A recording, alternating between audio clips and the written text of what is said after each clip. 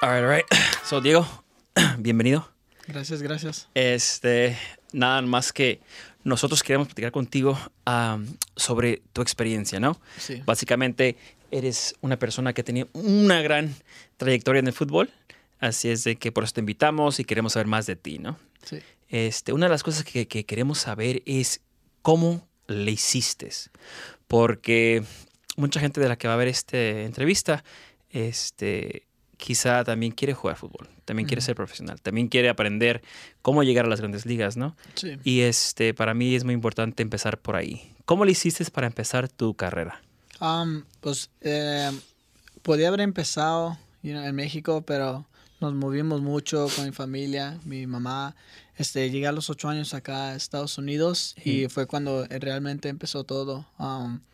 Llegué ahí, empecé a jugar a la liga AYSO, para los chavalos, eso.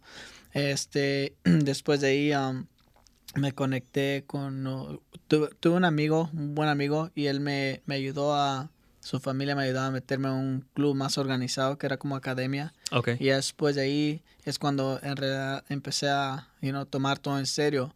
¿A qué edad? A los 13 años, por ahí ya es cuando dije, ok, quiero hacer esto. Profesionalmente. Pero la cosa por la que me enfoqué más en eso fue porque mi papá, murió cuando yo estaba jovencito y él le encantaba el jugador Diego Armando Maradona. Así que me puso a mí Diego Armando Casillas. Oh, wow. Okay. Por él. Y cuando mi mamá me platicó esa historia, yo empecé cuando empecé a crecer, empecé a pensar en todo eso. Dije, ¿sabes qué? Lo que yo puedo hacer es para dar las gracias a mi papá y eso, cumplir un sueño que a lo mejor él ha de haber querido que yo fuera futbolista. Ya. Yo me enfoqué en eso y dije, ¿sabes qué? Es lo que voy a hacer. Pero, o sea, de tener un sueño o de querer cumplir el sueño con tu papá y tener el talento son cosas muy diferentes, ¿no? Sí, eso sí. Entonces, ¿cómo nace el talento? ¿Dónde te das cuenta? ¿A qué edad te das cuenta? Cabrón, pues sí soy medio bueno para esto. O sea, ¿tengo con qué? tengo algo, tengo algo. No, pues yo creo que fue cuando estaba con el AYSO y eso que empecé a crecer y luego me metí después de AYSO me metí antes de jugar con el otro club organizado, agarré un club que jugaban torneos, el club, el entrenador me recogía a mí, y porque mi mamá nunca me podía llevar a entrenar, nunca me podía llevar, no podía pagar para los entrenamientos. Sí, pasa con las familias migrantes, ¿no? Sí, cuando empecé yo a notar que los entrenadores decían, no, yo lo recojo, solo déjelo ir. Yo dije, a lo mejor soy bueno, no sé. Algo. Y me recogían y me quedaba a dormir en la casa con los compañeros ahí. Y empezó a pasar. Yo dije, ¿sabes qué? No, pues yo creo que puedo hacer dinero de esto. Sí, y ya. Puedo jugar. Quieren que juegue. Quieren que jueguen, me ayudan a llegar a los partidos. Y, Sí. Entonces la gente empieza como que a invertir en ti, ¿no? Sí, a invertir. De joven. Hay que ayudarle. Y también, también ellos miraban que yo era un buen muchacho, me llevaba bien con sus hijos, donde quiera que yo estaba, yo siempre era esa persona que me gustaba ayudar. Si nunca tenía dinero nada, pero yo siempre... me gustaba limpiar, ayudar en la casa. Si me quedaba a dormir en la casa de un amigo, compañero. Eras agradecido. Sí, yo no era de que... Yo soy el bueno aquí. Soy el bueno. Nada, es ok. Y platícame un poquito más de tu historia porque sé que estuviste en DACA al principio de tu carrera y ¿cómo te afectó eso? Cuando tenía 18 años y 18 años después de la high school, fui a Aventura a un combine que hacen como abierto así para calarte visorias, van entrenadores de diferentes equipos, de la USL, la MLS. Fui a Aventura y Frank Gallup estuvo ahí. Él estaba en Phoenix, Arizona. Era Arizona United antes de la USL. Él estaba ahí y él me miró y... le gustó cómo jugaba a los 18 años. Dijo, te queremos traer para acá, a Arizona, para que empieces tu carrera y todo eso. Yo tenía 18 años, bien contento y todo esto. Y ese año es cuando se estaban convirtiendo en Phoenix Rising y es cuando iban a traer a Drogba, a Omar Bravo y eso para allá. Y entonces ellos son jugadores que necesitan el el roster spot de internacional. Sí. Que en la USL son como 7 que solamente pueden ser fuera. Si no son americanos, nomás 7 que son de Por otro equipo. país. Sí. So, yo ya mero iba a empezar la pretemporada con ellos y eso yo esperando que me llamara el Frank, you know.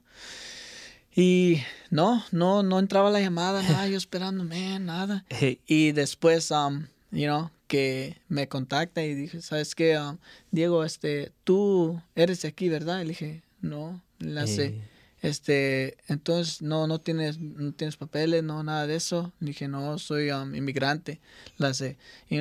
Desafortunadamente no te vamos a poder traer porque me platicó, tenemos a Droga, tenemos a Mar, tenemos a otros que ellos ya tienen mucha experiencia profesional. Claro. Y nosotros queremos que el club, crezca. Obviamente con esos nombres grandes.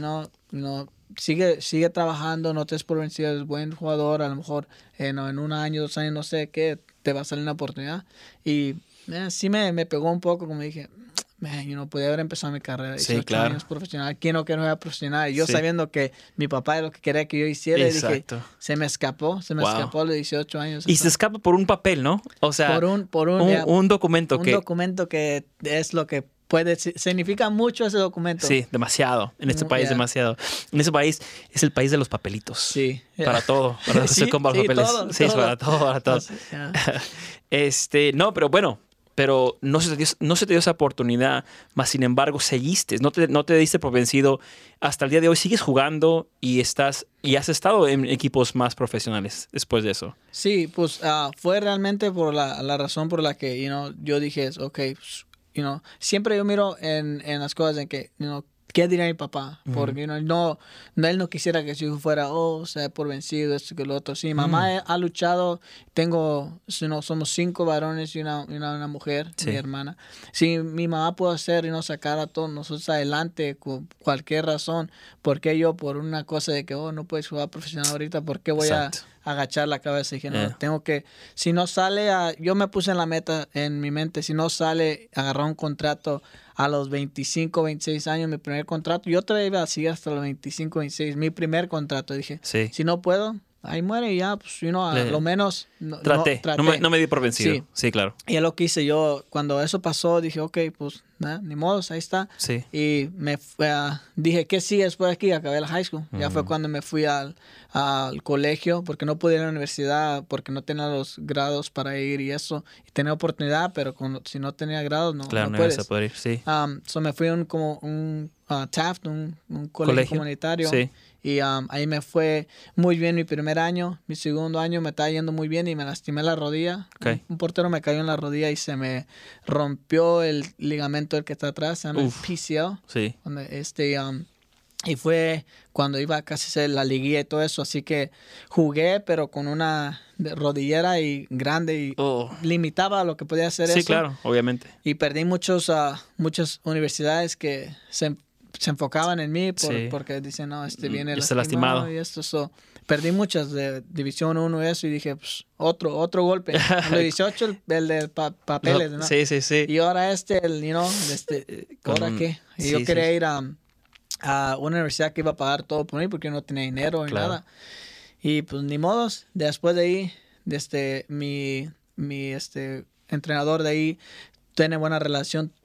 Tenía porque ya se fue el entrenador, pero en San Bernardino, en Cal State San Bernardino, y él dijo, hey, puede mirar a este muchacho, que el otro, y ellos, en una división 2, y se hacían un poco rogar. El programa en ese tiempo no era tan bueno, esa escuela, el fútbol, y se estaban haciendo rogar, y ya le hace, mi entrenador, mírenlo y esto, y ya le hace, ok, y fui para allá, y el asistente fue el que le dijo al head coach, hey, ¿sabes qué?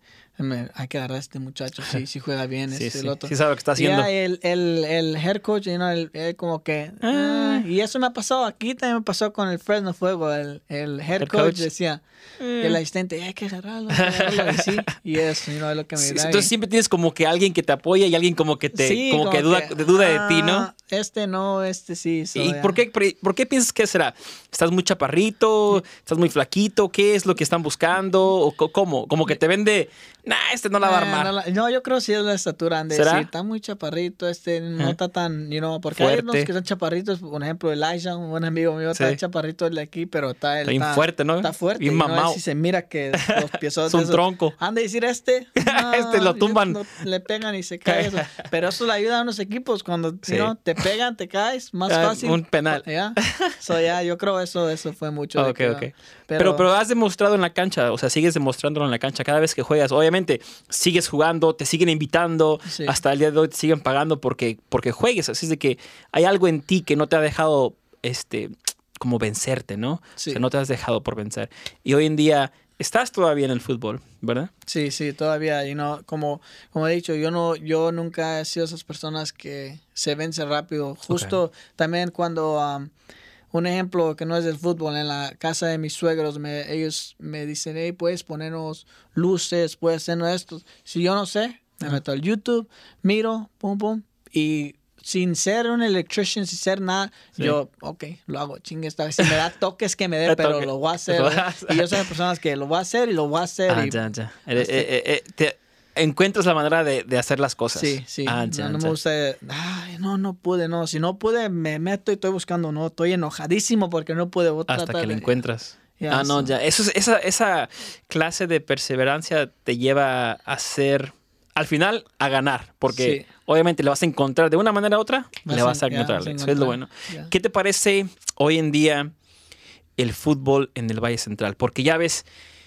Tú estuviste en varios lugares y tuviste que irte del Valle para poder jugar, obviamente, ¿no? Sí. Y ahora nosotros queremos traer el fútbol al Valle aquí, ¿no? O sea, ¿tú qué piensas de esto? ¿Tú piensas que hay talento aquí? ¿Se puede hacer este sueño de regresar el fútbol aquí en Fresno? Sí, justo hay mucho jugador que ha salido de aquí, mucho jugador que se ha ido. Hay unos que sí están mayores, hay otros que están jóvenes, y ahorita los que yo sigo mucho a la página de Milton Blanco, que él entrena a varios chavitos que están en la universidad, y muchos de ellos, o sea, se mira que tienen las ganas, no se dan, ellos están entrenando temprano con él y eso, y no se dan, no dicen, ¿sabes qué? No va a hacerlo. Sí. El fútbol va a venir a mí, el contrato me va a llegar. Claro. So, hay mucho jugador alrededor de aquí, de Fresno. Hay mucho jugador para el área de Bakersfield, esa área,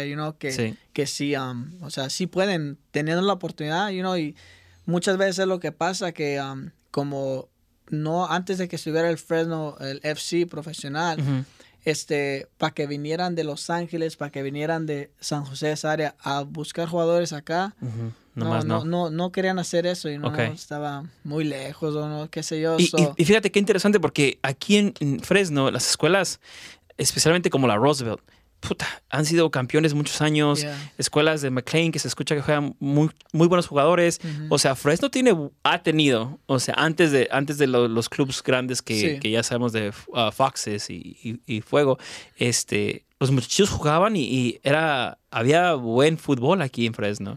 Ahora, no los miraban nadie ni en su casa, ¿no? Pues es lo que digo, cuando no hay un equipo que está cerca de donde hay ese talento, exacto, se pierde. Se pierde el talento. Y allá en Porterville, yo la única vez que escuché, vino un entrenador de un equipo de MLS, ahorita se me fue, pero él fue a ver porque es buena amistad con un entrenador que tiene una academia. Una conexión ahí a través de una conexión. Pero, o sea, era la única razón por la que vino y mirar chavitos chiquititos para ver si se puede llevar uno y hacerlo crecer.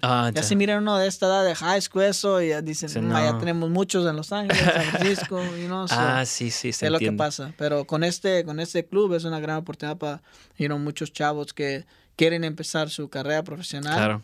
Especialmente porque son locales, pueden vivir en su casa con sus padres, pueden, no tienen que salirse de aquí. Y no tienen que pedir un lugar donde vivir, porque es mejor vivir en tu casa y estar 100%. Jugando, y tu mamá te hace comer, eso. Sí. Es como una plataforma, ¿no? O sea, queremos brindar la plataforma a la comunidad para que se expresen en el fútbol, básicamente. Esa es la idea. Entonces creo que si brindamos esta plataforma, de aquí va a salir talento, porque va a salir talento, ¿no? Esa es la idea. En tu carrera, ¿qué crees que es lo más difícil del fútbol? De ser y de buscarle. O sea, aparte de que los nos de la vida que te los dan, ¿qué es lo más difícil de esto?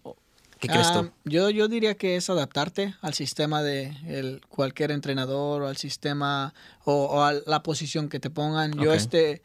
Yo sí jugué poquito en el colegio de defensa, atrás, defensa, pero no fue que digas, voy a hacer mi carrera de defensa. A mí me gustaba meter goles, atacar o pasar la pelota, meter goles, carrilero. Sí. Y aquí justo mi primer año con el Fresno FC, el entrenador me dice en un juego, hey, pues te puedes empezar, ¿tú crees que puedes empezar de left back? Y yo dije, en mi mente, left back. Le dije, no, sí, sí, claro. Y ese juego agarré el mejor jugador del partido, agarré asistencia y no sé qué tantos otros stats pusieron, pero sin ver jugado, mi primer juego profesional en esa posición. Defensa, wow. Y tuve, o sea, si quería jugar, tenía que adaptar, tenía que hacer, Okay. Y ahorita me encanta jugar en esa posición, lo puedo jugar fácil. Fácil atrás, porque tienes mucho más espacio. Si te gusta correr, tienes más espacio y tienes... Tú decides cuándo vas y cuándo no. Puedes estar relajado, pasarla. Ya.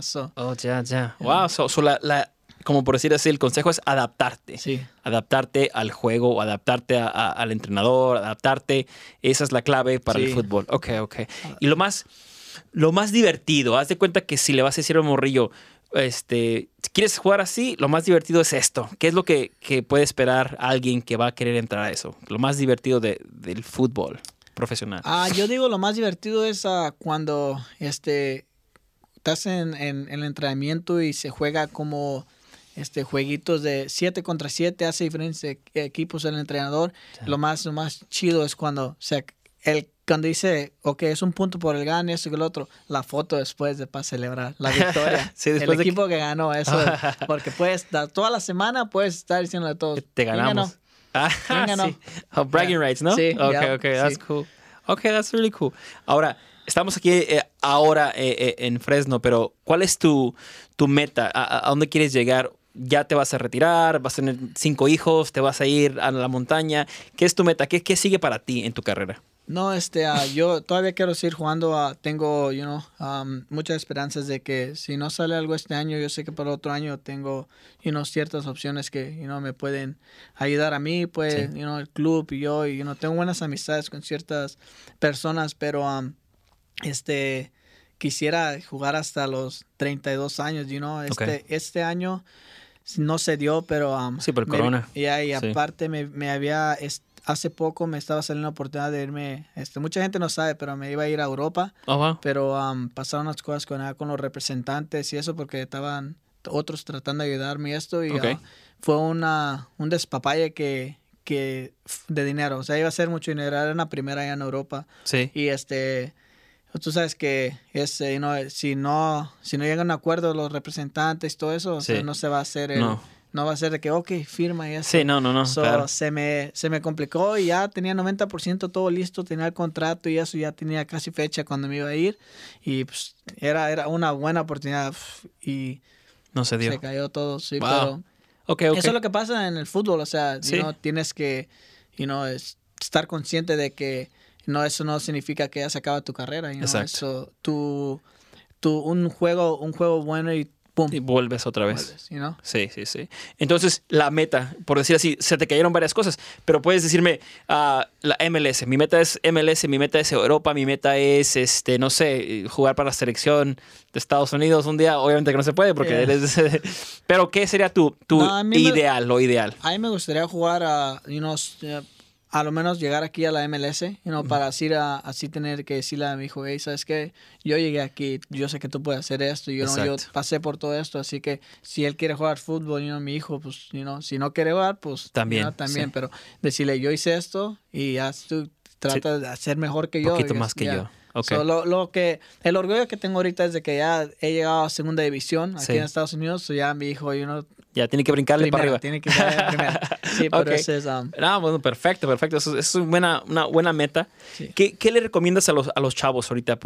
Hablamos poquito, dijiste de que se entreguen y aparte de que se adapten, pero ¿qué otra cosa le puedes decir a alguien que va empezando? Porque O sea, un morrito de 12, 13 años no sabe lo que quiere hacer todavía, pero si le encanta el fútbol, a lo mejor se puede empezar a aplicar desde ahorita. ¿Qué le podrías decir a alguien así de esa edad joven? Pues la cosa que yo diría es de que siempre estén dispuestos a aprender, porque hay muchos jovencitos que yo he mirado que son buenos y tienen todo y se les empieza a subir a la cabeza como decir, no tengo que hacer mucho, no tengo que hacer, porque especialmente teniendo 13, 14 años, si todavía no estás como en una academia como de los que tienen MLS, o sea, ya se te está yendo el tren ahí. Pero, o sea, no significa que ya se acabó todo, claro. Hay mucho que ha firmado 26 años, muchos que es su primer contrato y eso, pero, o sea, yo les diría que trabajen, no se les suba la cabeza. Perfecto. Y siempre estar dispuesto a querer aprender y tener hambre. Oh, sí, aprender y tener hambre, esas son buenísimas. No. Pues bueno, entonces te dejamos. Gracias por venir aquí a los estudios, al podcast, al show. Gracias a ustedes. Es un orgullo tenerte aquí. ¿Cuándo regresas para jugar aquí una cascarita con fuego? A ver cuándo haya la oportunidad, a ver cuándo viajo mucho para allá, para Atlanta y regreso o cuando tenga tiempo. Sí. Perfecto. Entonces, saludos a todos y para la próxima aquí tenemos y hacemos una cascarita con todo el equipo. Ahí está. Ya se armó, pues. Gracias.